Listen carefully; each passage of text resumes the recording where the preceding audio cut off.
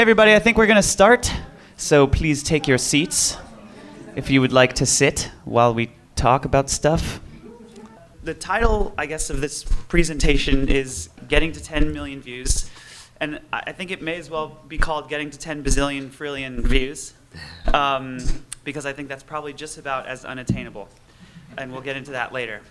But so I want to just tell you very briefly who I am and why Brian thought I had the credential to speak here, even though I don't.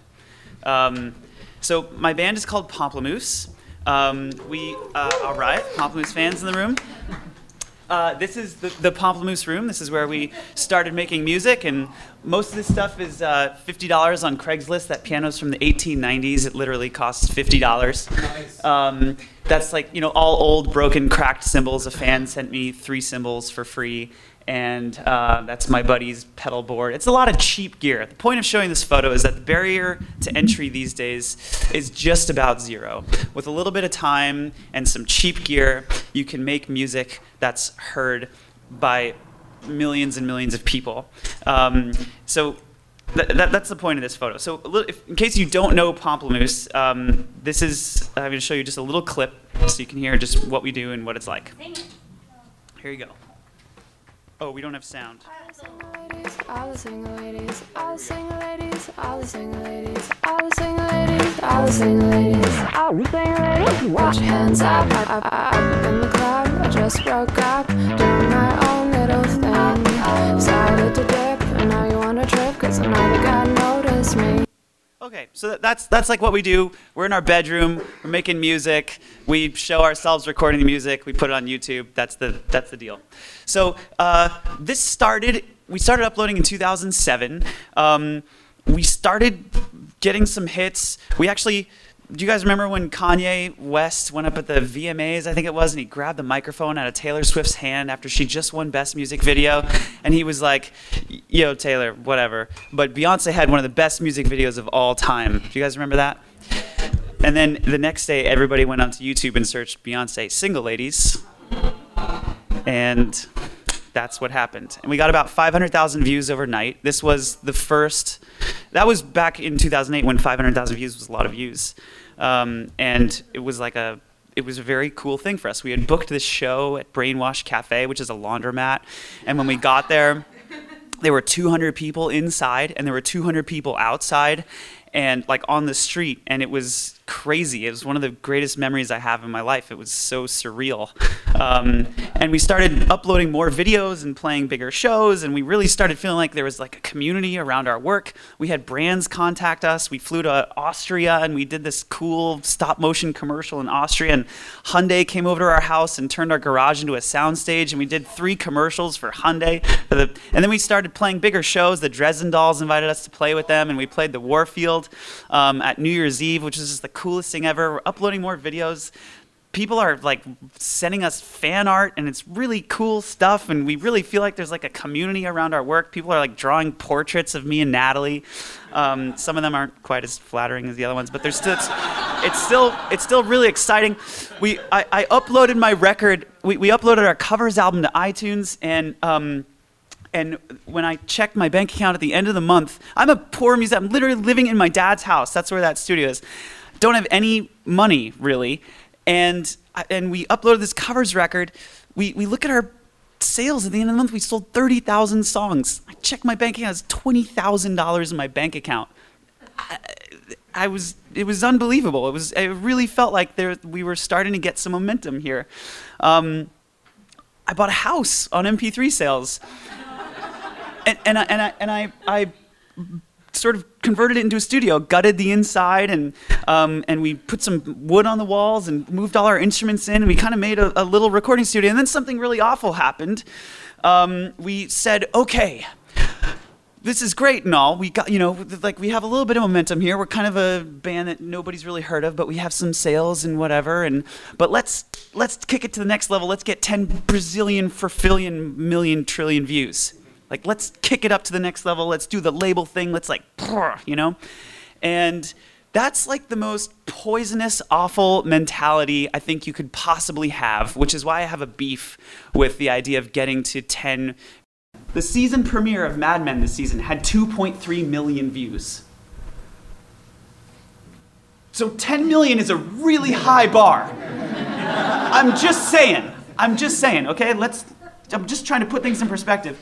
Jenna Marbles, I'm switching back and forth between Keynote and stuff. Who knows Jenna Marbles? Okay, so I'm just gonna YouTube Jenna Marbles here. No.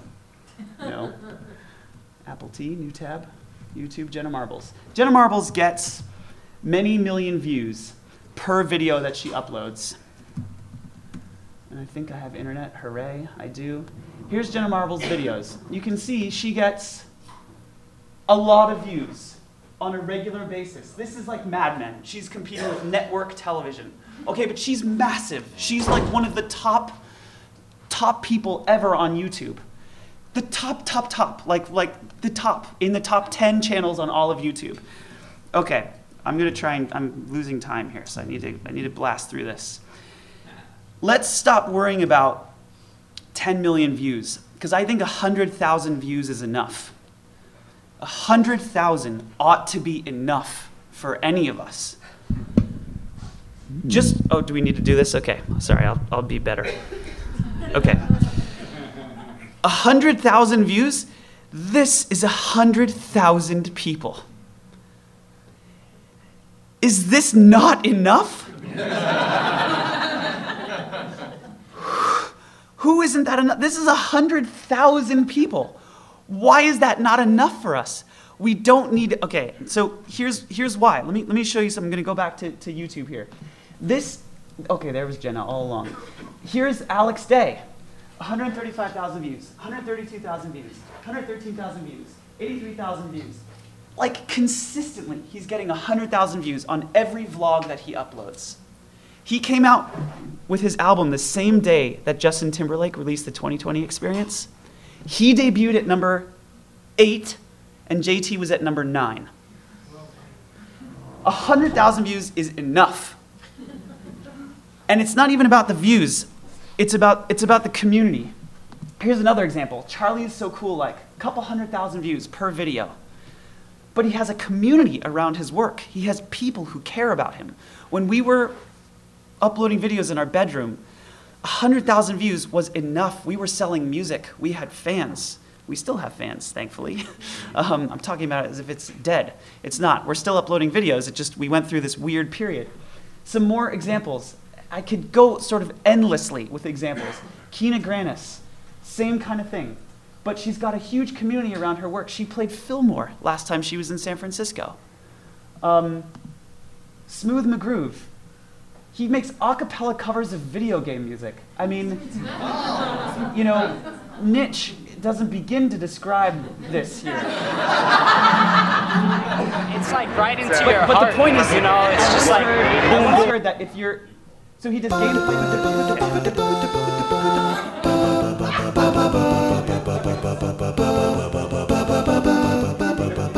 Okay, etc. Okay, so you get the idea. But the thing is, with the internet, right? If it's really niche, well, there's billions of people on the internet, so there's millions of you. Even if you're like really rare, if you're like 1 in 1,000, well, there's millions of you on the internet. So you can connect with an audience who cares about your stuff. Okay, so what's the point here? There are a lot of reasons why 100,000 views, doesn't feel like enough. Mostly it has to do with the revenue, I think, that comes in from 100,000 views at a $2 CPM monetized at half the views. You know, well, let me just say, my revenue from YouTube, you know, on 1 million views, I got my ad revenue check this month, it was $249. That doesn't feel like enough. But I happen to think that ads are a bad way to monetize the web because advertisers don't care how much a person likes what they're about to watch. They don't care how much a person likes the content. They only care that the person's focus is on their content as a pre-roll ad beforehand. I could be a super fan of the person I'm about to watch, and my view to that person, to the creator, my view of their work still generates 1/1000th of a CPM for them, half of a penny. That's what, by indirectly watching a video, by watching a video, I'm indirectly paying the creator 1/1000th of a CPM, which is less than half of a penny for that creator. That's why it doesn't feel like enough. But there's other ways. I don't want this to turn into a pitch for my company, so I'm not going to do that. But there's proof that it's not about the number of views, but the strength of the community around the work. There's proof of that. About a year ago, I launched a company called Patreon because I was sick of getting to 10 million views, and I wanted to get to community. So Patreon is a way to monetize the free web differently. It says, hey, do you like my stuff? If you do, how about $1 per video? How about $5 per video? We launched it about a year ago. May 7th is our birthday, Patreon's birthday. This is Patreon. We feature all kinds of creators. There's Kina, there's Peter. Smooth McGroove is on here. Check this out, Smooth McGroove. He's making $2,400 per video. He uploads a video a week. 694 people, it's enough. 100,000 views is enough. A small community who cares about your work is all you need. We now have 20,000 creators using Patreon, and it works for so many people. I'm so excited about it because here's a guy who has 150,000 uniques a month on his website. He makes webcomics, not videos, webcomics. And it's generating over $8,000 of income for him, right? It's pay me if you like my stuff and if you want me to make more. And people want to pay. They want to pay for beautiful creations to populate the web. People love work. They love art. They want to help creators make more. This is Peter Hollins, another wonderful a cappella artist. Just to give you another great example, this is probably the most exciting thing about Patreon to me. This video has 15,000 views on YouTube. Molly Lewis, she has 32,000 subscribers. But she has a real community around her work, people who care about it. The same piece of content was posted on Patreon. She just literally embedded the YouTube clip on Patreon, and it generated over $2,000 of revenue for her on Patreon with 15,000 views. So I'm out of time here, but I guess what I want to say is I think this talk should be called Getting to Community instead of getting to 10 million views. Let's all just make a pact and agree that a view is a worthless currency, really. It's a metric that we've all been trained to want and to connect with, and that's okay. I'm not saying Google's wrong for doing that. Everybody needs metrics. It's good to optimize and worry about things. But for us, for the creators, for the people who want to make art for a living, let's get to community. Cool, thank you.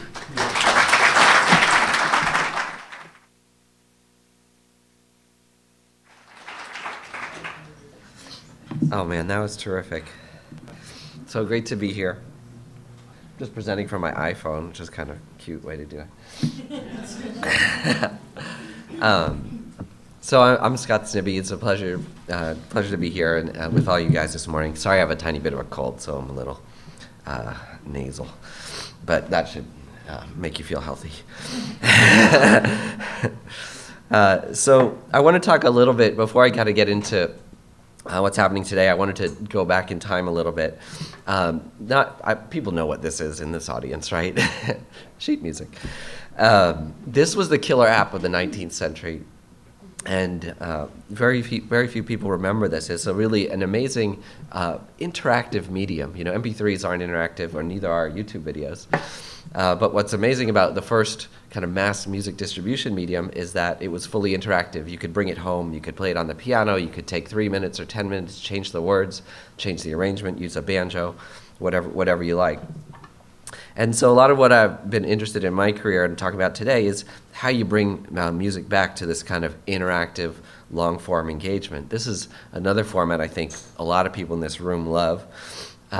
When you took an album home, I think almost everybody, don't you remember like kneeling down? It's almost, why did we always kneel down when we put a record on the turntable? Is a holy moment where you're communing with music, and you really spend some time together, right? You'd spend an hour listening to that album, maybe for a second time. I call that the falling in love phase of music. But today, you'll listen to a song for half a song here, half a song there. It's more like we hook up with music, rather than have a nice long first date. So this is another format that I think was really, really powerful. MTV before reality television. In the same way, I was one of these kids really did say, I want my MTV. We were, when I was 10 years old and I first saw, David Bowie video, like, I want MTV. What was amazing about this medium is that you could sit and watch it for like 8 hours. Like, talk about long form. You'd sit there watching 8 hours, and if you wanted to see the same video again, you'd have to wait, 2 hours, 4 hours for rotation. But really a complete audiovisual format in the same way the LP was. The LP is a little bit better because it's also tactile and you can even smell it, so it's all your senses. So this is what's come, and we just heard a great talk about the problems with YouTube. One of them for me is that we lose touch with the music. You can no longer kind of touch it or really control it when it appears on YouTube. But the bigger issue with me for YouTube is that it's a kind of gray goo, because YouTube is everything. In many ways, it becomes nothing, right? Everything is there, but it's actually quite difficult to sit there and watch a continuous stream of a variety of things that you might be interested in, right? Not to mention the monetization problems. The other issue is, for me, coming from someone who likes to make things interactive, is why is video still pixels? I mean, YouTube turns computers into a VCR, right? You have this incredibly powerful, like greater than supercomputer capacity on your desktop. So why do we treat it like a VCR or a film player?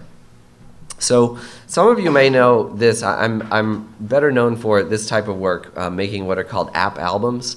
This is the one that's best known. We did a project with Bjork called Biophilia, which was the first app album, I think 3 years ago now.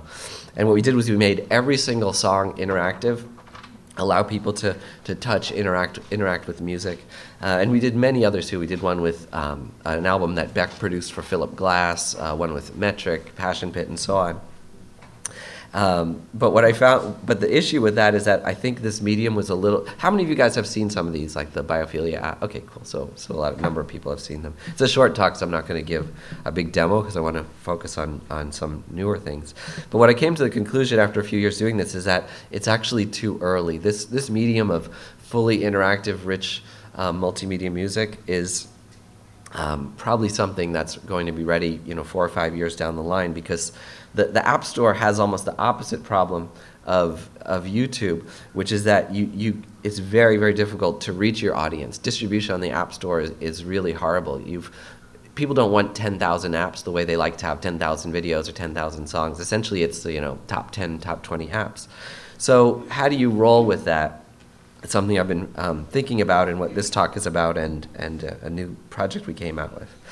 So I think it's like you just need Steve Jobs in every slide. With some slide, Steve Jobs has to. I'm not sure why this is here. No, Steve Jobs was driven by this mission to expand humanity's capacity to create and to communicate, what he calls augmenting human intelligence. There's another parallel track of technology which is replacing human intelligence. That's the kind of Skynet Defense Department point of view. I'm sort of for the former. Probably most humans are. But we have this hole when it comes to these rich multimedia, kind of new media, video, music, and maybe even interactive experience, what we call transmedia. I don't like to say new media anymore because I think that's about a 40-year-old term or something. But this idea of transmedia. But the problem is it's very, very difficult. I bet some of you here have developed apps, developed multimedia experiences, and each one of them, it's a crazy complicated experience. I don't think the way that we produce apps right now is the way, or even videos, is the way Steve Jobs imagined. Now, I bet a lot of people know who this is, right? Some people, maybe. It's Gautier. So this is Gautier. I'm glad you guys don't know. Then you're interested in my talk. So Gautier, in his studio here, he created, the top song of last year. Now, take a close look at his equipment. He has a CRT. Okay, when was the last time any of you saw a 13-inch CRT? He has a crappy PC, like a keyboard from the 80s, and he probably stole all his software, I'm pretty sure. So that's about $500 worth of equipment. with $500 of equipment today, you can make the top song in the world. Absolutely. And I think this is a wonderful time for musicians. I mean, there's issues with monetization, obviously, but in terms of creation, you can now have not just a studio, but every studio in the world in your computer with a bunch of stolen software and make anything you want. So the problem is that this hasn't happened yet with, what we call transmedia or even video. It seems like every project that people make, I'm sure maybe you guys saw Art Pop, there's another one, this Lady Gaga interactive app. Each of them is almost like making healthcare.gov from scratch. It's just a crazy, crazy project. So that's what I put my mind to over the last couple of years is how do you create a kind of ecosystem for video, music, and interactivity. Now this is another diagram I bet a lot of you have seen. These are the Harlem Shake videos. There were 40,000 were created in 2 weeks, 500,000 to date. Basically, this was a completely viral phenomena. There's some people try to say it was driven by labels, but if labels or artists could do this, they'd be doing it constantly, right? It's a phenomenon that was driven by the fans. Now, what I think is amazing is that it's still very difficult to make a video like this. Every one of those 500,000 videos was made in a different way by the 1 in 100 friends who's crafty with Final Cut, who can get the song, who can get the camera, a process that take a day or even days. And yet there's 500,000 of them. So what if there was a one-step process for people to make these kind of viral music videos, fan music videos? Another thing not everybody knows, even people in the music world, is that music video is bigger than video itself. So, oopsie, sorry. That's what you get for the phone presentation here. There we go. Just have to be careful with your little fingers. So 30 out of the 30 top YouTube videos are music videos. It's actually more like 100 out of 100. It's actually not cat videos that are at the very top of the charts, which is encouraging. Although that one with the dog, the cat saves the kid from the dog, is actually awesome. Vevo dominates the YouTube charts because they essentially control all distribution of music video online. On the money side, actually, it makes a lot more, almost 10 times as much as normal videos in terms of advertising because of the demand for them. This is a new statistic that's very, very interesting. Fan videos now generate more revenue for artists and labels than official music videos. This just happened in the last 6 months.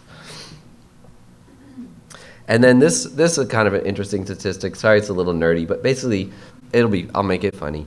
But if you see that Facebook is declining for teenagers, from 42% down to 23%, let's say Facebook is cool. Twitter's sort of hanging in there. Instagram is going up, which shows you why why Facebook bought it. It's really a good idea. But look at the biggest growing category of social media, other. So I think that is really, really exciting because it shows you that the world isn't necessarily consolidating around Facebook and Twitter. Those are things like Snapchat, WhatsApp, all kinds of interesting things that go in the other category. The world is fragmenting into potentially hundreds of little mobile social networks for people with their own particular subcultures. So what could the platform be for audiovisual content, particularly starting with fan videos? So this is, before we launched our app, I wanted to create some artwork that expressed how you feel using our app. So this is meant to be what it feels like inside if you were using our app. This is kind of like motivational artwork. Just absorb that. And now we've launched it. It's called iGroove. We're actually in a soft launch period. We haven't made hard announcements because I've been a creator for a long time, and I've learned for something like this, it's good to soft launch it for about a month or so. So it's available in the App Store, but we're currently in a soft launch, and I'm going to show you the app called iGroove. So essentially, what it is what I was saying. It's a way for people to instantly create these fan music videos. So we were having some network problems before because someone was running BitTorrent on the network, but let's hope that's stopped. So there's a lot of these. This is the most common form of video. It's the boy you never told I like you. It's the girl you So like it it's like a selfie music video, right? We limit people to 19-second videos, but we didn't tell anybody what to do with this app, and that's the dominant form of content. Guys use it too. And I'm just going down the stream of recent stuff. I didn't curate this particularly. I'm so fancy. fast lane. You already know I'm in the fast lane. And we also have all these effects in here, which is a big deal. I'm so fast lane. But this makes you happy, you know? Like a lot of things that you do online actually, like if you spend an hour using Facebook, you don't feel great. But if you spend an hour using this app, you feel really good. So this is also a really typical type of video. This is a popular new song. So essentially what the app lets you do is create good music videos. Like the kind of videos you make with Vine and Instagram have this problem that you're using the ambient audio, the audio that is just coming from the world around you. And anybody who's made video knows that even if you spend 2 years on your video, the music adds about 200% to the After you go to the bathroom, There we go. can we go smoke a cigarette? I really need one. But first, let me take a selfie. Sorry, someone's running a BitTorrent again. There we go. So it's really quite simple. What it takes to make a good video is add some fantastic music to it and give a little bit of effect so it doesn't just look like something junky you shot in your bedroom. I'll show you one more, then I'll show you how you make them. Yeah, well, let me just show you how you make them. You guys get the idea. There's a lot of amazing stuff in here, from cats to people. There's a twerking cat in here that's really pretty amazing, actually. Sorry, you guys will have to download it and see for yourself. But let me show you how to make it. So basically, right now we're using SoundCloud as a music source. There's a ton of interesting issues around music rights, and we're actually in conversations with all the different parties about music licensing. But SoundCloud was a kind of safe way to launch. So you can just search for anything you want, and it goes through SoundCloud. I'll just take this, DJ Snake. This is a really popular song right now. There you go. And so what you can do below is you can then choose the part of the song. So again, it makes making a fan music video a real-time process. If it's a 20-second video, it gets made in 20 seconds. This one's kind of nice to start in the beginning. All right, so then here you are. I really thought people were ready for an app that basically hides everything. There's no record button in this app, which was kind of a risk, but people seem to have figured it out, after their fifth video app. So basically you can apply, real-time effects, a little bit like Instagram. Okay. But it does a lot more. So the effects you can actually drag on the screen. So it looks very, very minimal, but it's actually the most powerful video app that there's been, and it works in real time. It's more like video mixing. So if you drag on the screen, you can control the effects. You can see. So it actually does a lot of things that After Effects, a video editing program, music editing program do, but you don't even realize you're doing it. This is kind of a cool one. This is a kind of like a Ben-Day dot filter. There you go. Okay. And people really like this collage one's really good. Okay.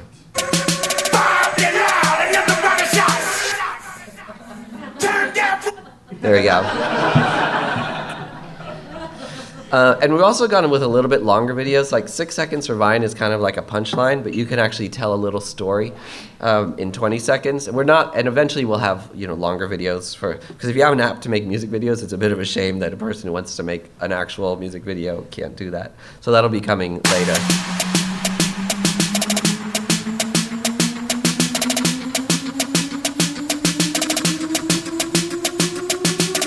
And then you can add tags. We don't have any comments because people just insult each other.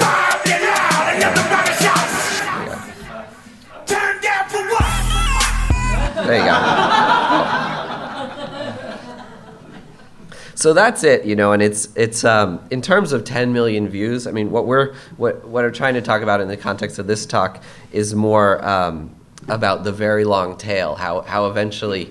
The 10 million, the vast majority of views are eventually going to come through these personally created videos rather than the professionally created videos, which are wonderful in their own right, obviously, and causing a massive amount of inspiration. But we're entering a time in culture where we're going into a maker culture, a remix culture, where people are expressing themselves through media. It started with sentences with Twitter, right? Like if someone came up 15 years ago, stood up and said, everyone in the world is going to handcraft a sentence every day and share it with the world. You just say, what kind of idiot are you? Then, square photos, remember it was the nerdiest people with those huge cameras. Why do you have that camera? Because you could make these cool square photos with effects. Okay, now Instagram. Now it's time for music video, which is arguably the most popular, most expressive medium, and now there's a way for people to create it instantly. And we have big plans in the long run of actually adding interactivity and the things like we did with those very fancy Bjork apps. But we're trying to start small with what people want to do right now. So I think that's good. I don't know, how am I on time? Am I over? Am I good? Good, excellent. Okay. Well, then I'll move on to our next speaker. We'll have some chance to talk in a moment.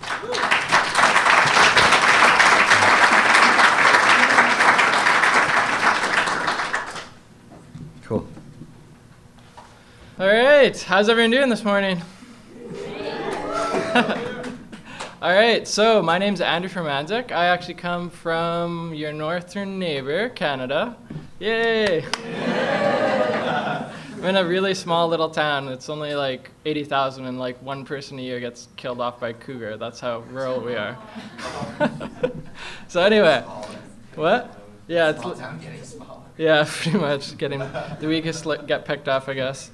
So anyway, so today I'm going to talk to you about getting to 10 million views and what I do.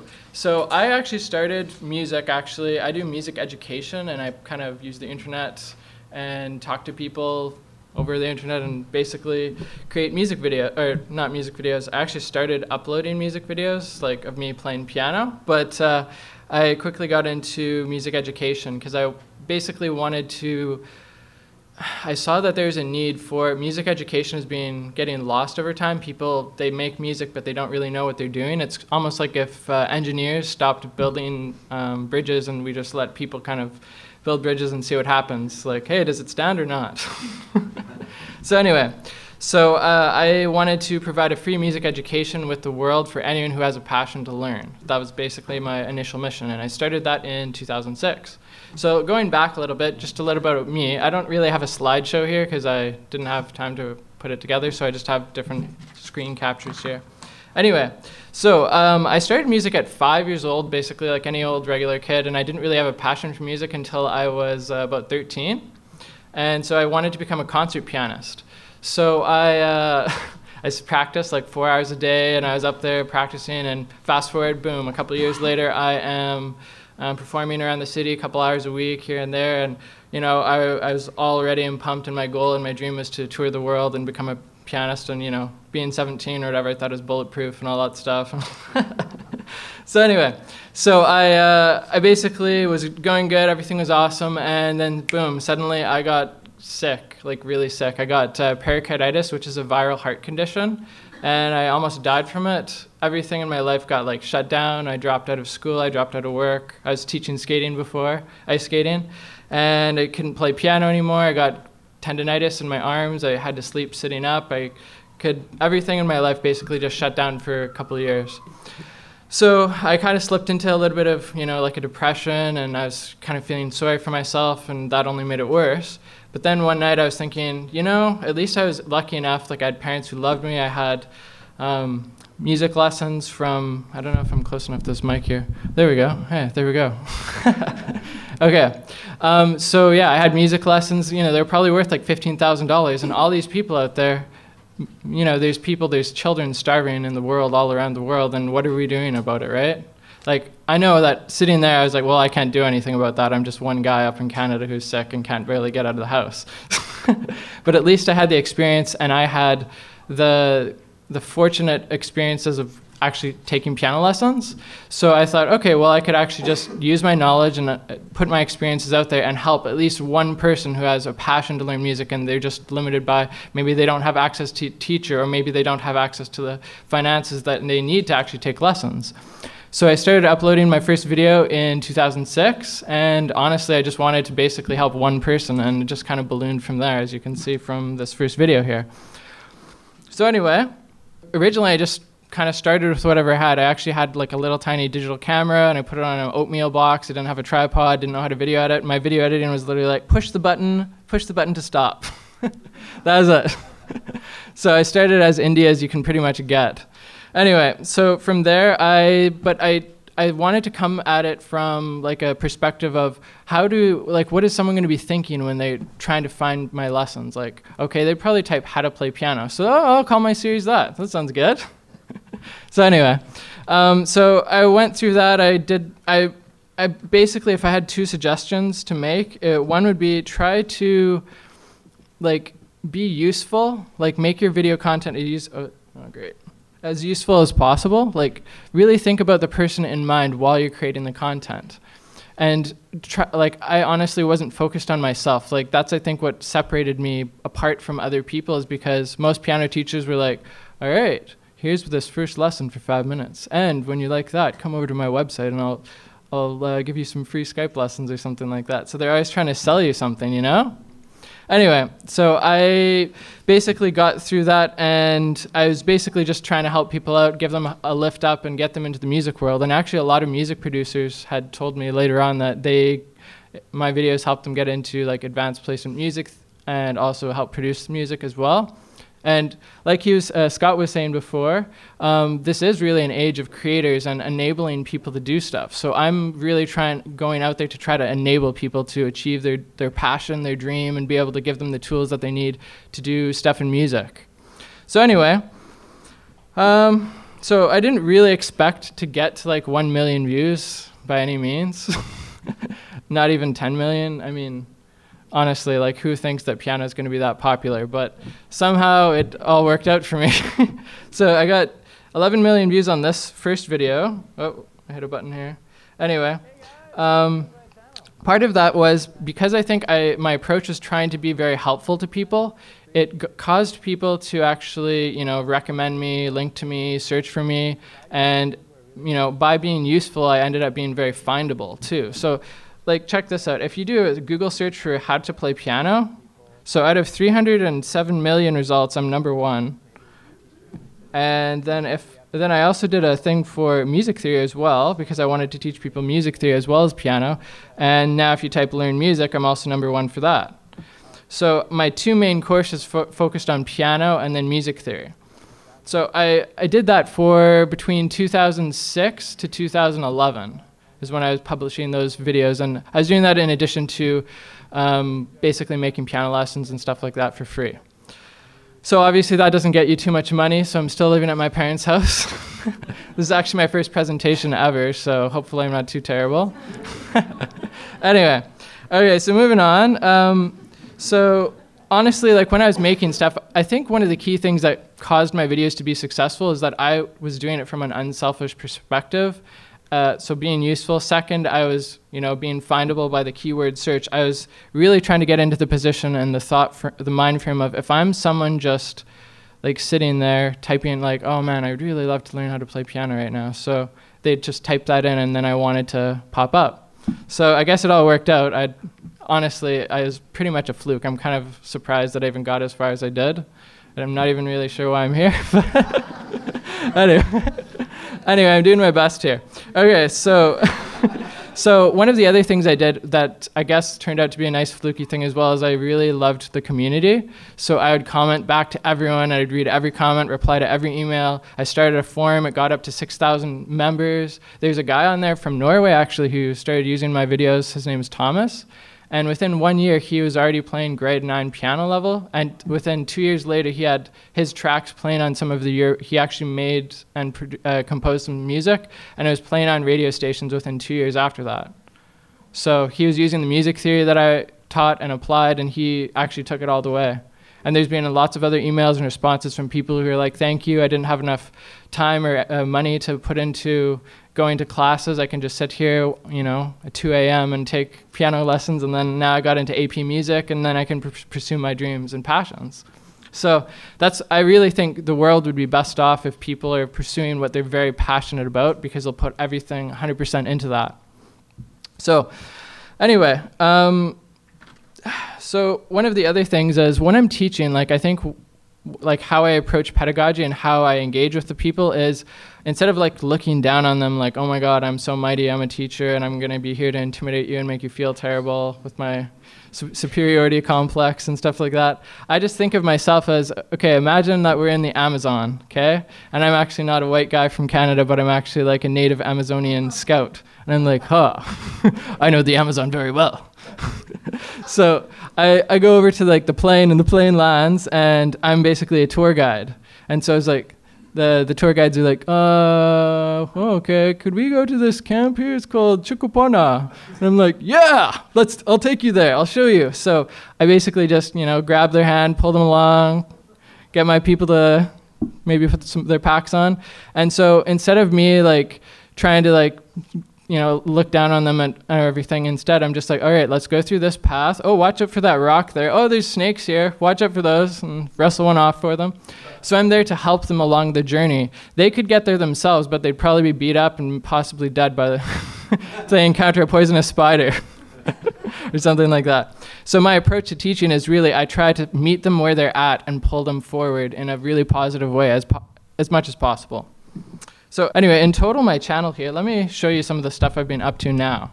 So after 2010, this is where I kind of hit a roadblock because honestly, I could not put any more complex material up there. I had covered all of Rudiments, which is 50 videos long. It took me about 300 hours of like work to get it done and while I'm doing my job as well, like piano teaching. And yeah, I put exams up there, self-marking. I did everything through the video format. So literally I would write on a whiteboard and then I'd write the answers and then you could self-mark yourself. That was how like low tech it was.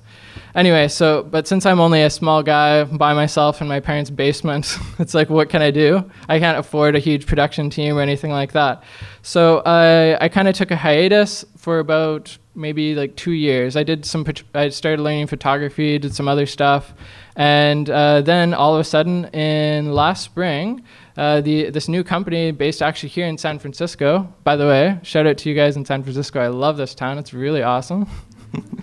So this company is called Versal, and what they just shot me an email, and at first I was like, okay, another like e-learning site trying to get me to come over, but YouTube's basically where it's at because it's got the text and the video and the distribution and all that stuff. So anyway, I basically came over and I took a look, and this is actually my website right here. So this is all coded by Versal and handled. So I can have text, I can have video, but so much more. So before, like, if I'm only teaching through video, it's basically like, imagine if you're going to a band and then you just see a singer show up and that's it. I mean, singers are great, but you need, like, if you have like the bass guy and you got the drummers rocking out and then you've got the guitar going on, like all that really helps build a rich experience. And so Versal's gadgets, like I really found that it's almost like they enhanced everything. Each gadget is like its own specialty. I'll show you in a minute like what it does, but here, for example, is a gadget. This is all HTML5 based, and it's embedded in my website. So after I took a look at it, I very quickly realized like what it could actually do for me. Hold on a sec, I can't see my screen here. There we go. Okay, so this first basic course that I did was to just teach a very simple thing and show people what it can do, and that is basically to just match the sheet music to the keys, because some people are like, oh, this is so confusing. I'm trying to find like, oh, how do I get from the sheet music to the keyboard to the sheet music? Oh my God, it's so confusing. I give up. So I just wanted to make a really simple course to illustrate those things, and this is basically just a demo course. So I have YouTube videos embedded in the Versal course, which is then embedded in my website, so it's like kind of embedception. And then we go down here, and so this is a JavaScript gadget, and so I just showed the names of the keywords and where they are. And so if you know your stuff, let's see if I can pass my own test here. So the first B above middle C, which should be this one. Interesting, there's a little bit of a bug going on here, but anyway. So this basically marks it correct, and then I'm good to go. So if I get 5 in a row correct, then I can move on to the next thing, and I've mastered the content. So instead of just having static, passive content where I'm just sitting there and I'm like, okay, yeah, I get it, and then falling asleep, it's basically providing a mix-up so people aren't just watching all the time. They're reading, then they can pass tests and quizzes and stuff like that. So coming over to here, and yes, it would do this to me, wouldn't it? I had this all prepared. Okay, now, so that's just going into the course, and here we go.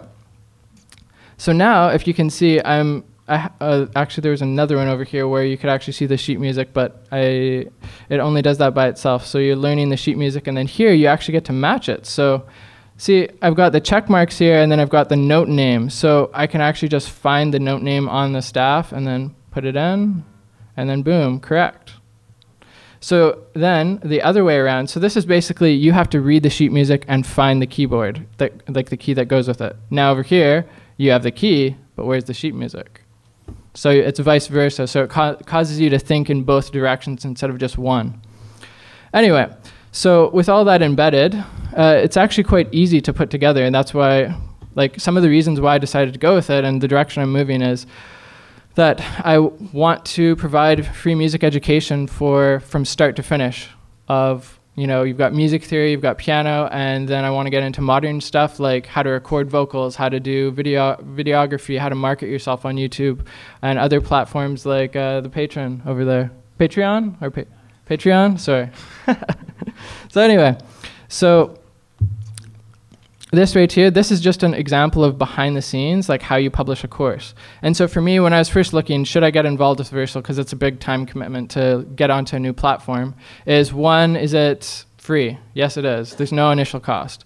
Two, I was able to create courses more richly and easier, so it's like a huge workload off me. It's like basically taking like a lot of people's time and energy and just leveraging it on to what my goals are.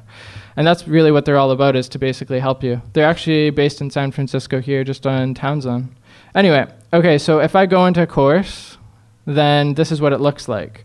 It's literally just like a canvas, and I can move it around, replace it on the fly. It's all basically done in JavaScript and HTML5.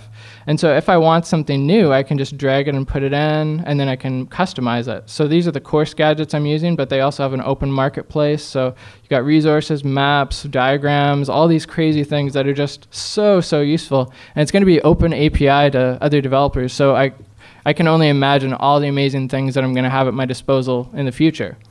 So since it's all hosted on my website and everything, it's just so powerful as a tool for publishing. It far exceeds what, you know, YouTube and video alone can do. But it works with YouTube, and it's got a really open concept. So super, super, super excited to work with it. So my end goals basically are to just publish an entire library of content that can teach anyone with a very deep passion to learn, give them that, just empower them and go like, go for it, man. Just like learn music, go for it, enjoy it. And it's just and it just makes me happy to see people realizing their dreams and going for those dreams and going after their passions in life and not, you know, working at Walmart. Unless you have a passion for Walmart, of course. Maybe your like highest aspiration is to be a greeter so you can meet people and shake their hands. So that, if you want to do that, all the power to you. But anyway.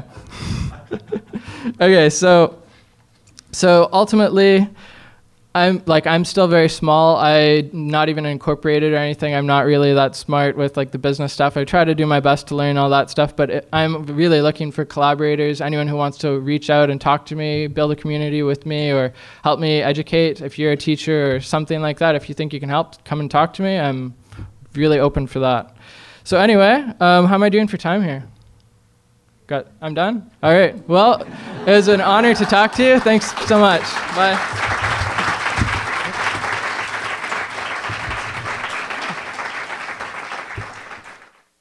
Take a couple minutes of questions. And do we have time for questions, or are we through? Couple minutes.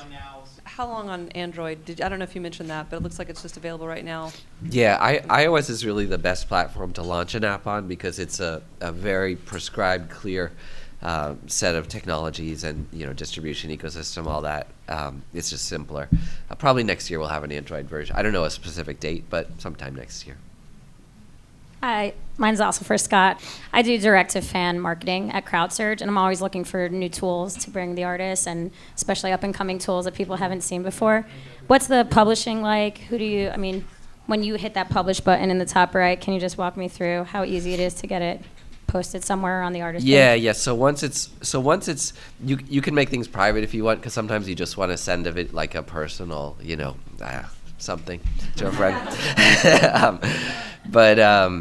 basically, it publishes into our community, and then there's ways to share out to Twitter, Facebook, and eventually others. YouTube's a little tricky. We're working with them because, like, to be kosher with the rights, it's a little tricky right now. But yeah, you can share out, and add a hashtag to share on Twitter is one of the biggest ways to go viral. I have a question, Scott, actually.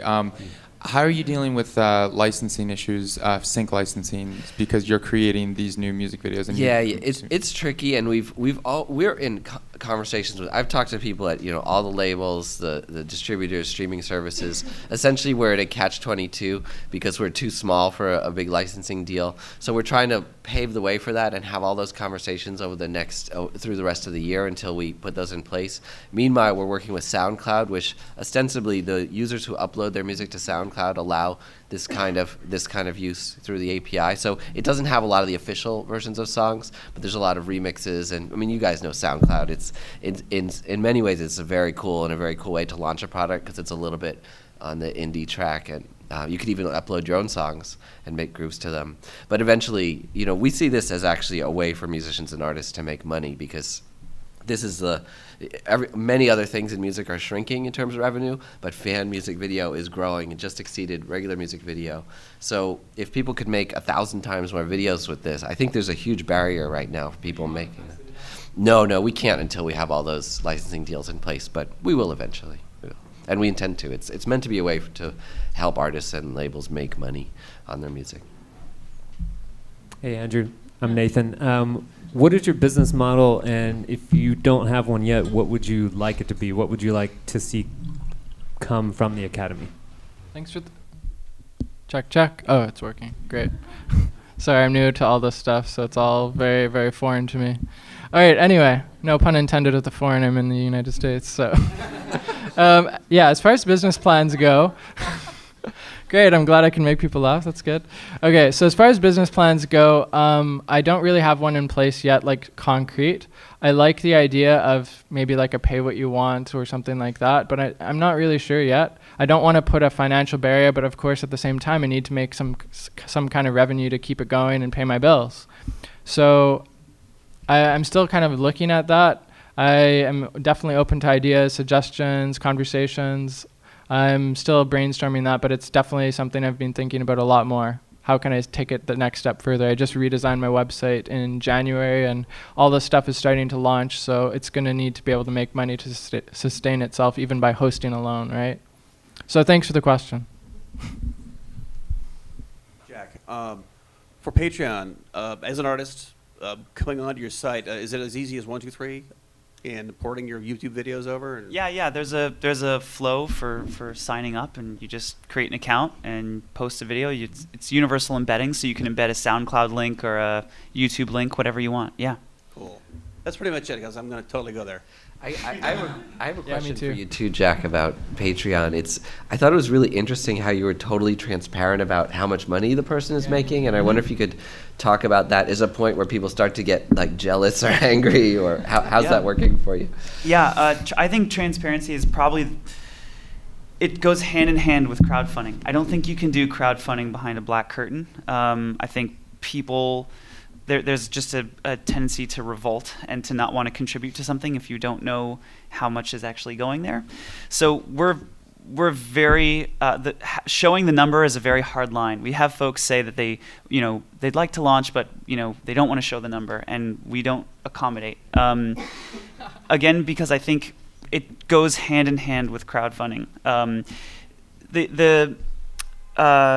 In terms of the number getting too high, I actually think the opposite psychology is true. I think people like joining a winning team. Amanda Palmer wanted to raise, I think, $400,000 on Kickstarter. She raised $1.2 million.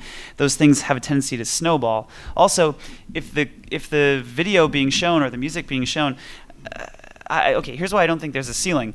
What if it's the next episode of Breaking Bad, and there's helicopters and explosions and sex scenes, and it's directed by Spike Jonze?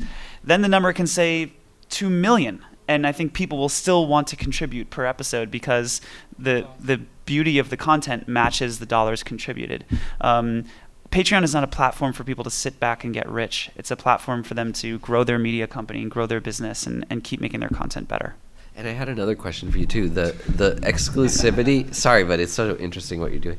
The exclusivity. So are some things exclusive, or is everything available in other places too? And It's not a paywall. It's Yeah. not, hey, you have to pay to Yeah. see this video. It's, hey, I'm making cool stuff and I'm putting it online for free. If you'd like to pay me, you can.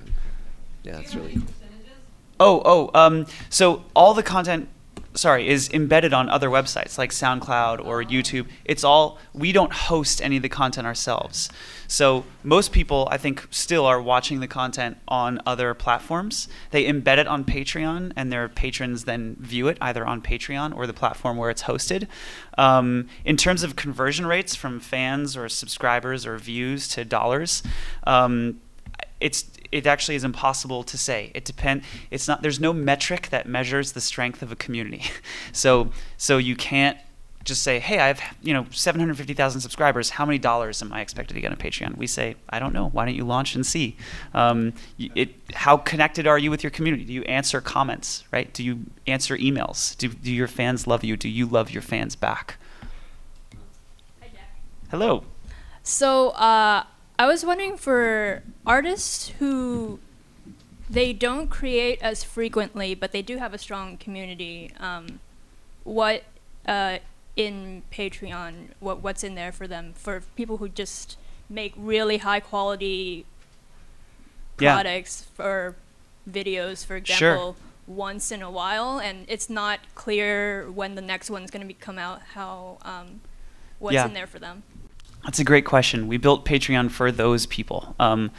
My personal Patreon page, I'm an artist on the site, actually, and I haven't released a video since November. Patreon isn't pay per month. It's pay per content. So when you post a new piece of content on Patreon, cards get charged.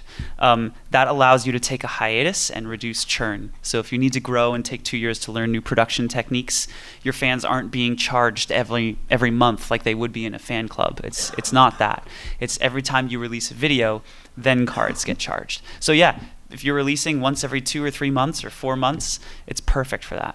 So it's not you promising that you will release this number per month. Nope. So Nobody pays a cent until okay. you release something. Oh, okay, that makes sense. Yep. I guess another question is that if, say, the artist wants to fund a bigger project, like on Kickstarter, and they're kind of worried that if they do Patreon, it might take away from people funding the Kickstarter page. Yeah. What would you say? I just point to examples that we have of our creators launching Kickstarter campaigns and Indiegogo campaigns for big one-off projects. Yeah, they're running a current Patreon campaign. We have one artist now, Taylor Davis.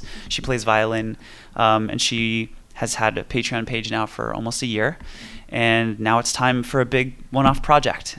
She wants to raise money for an album.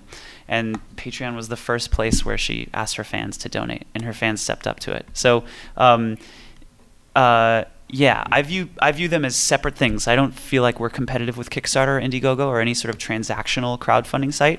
We're more for people who want to give on a recurring basis.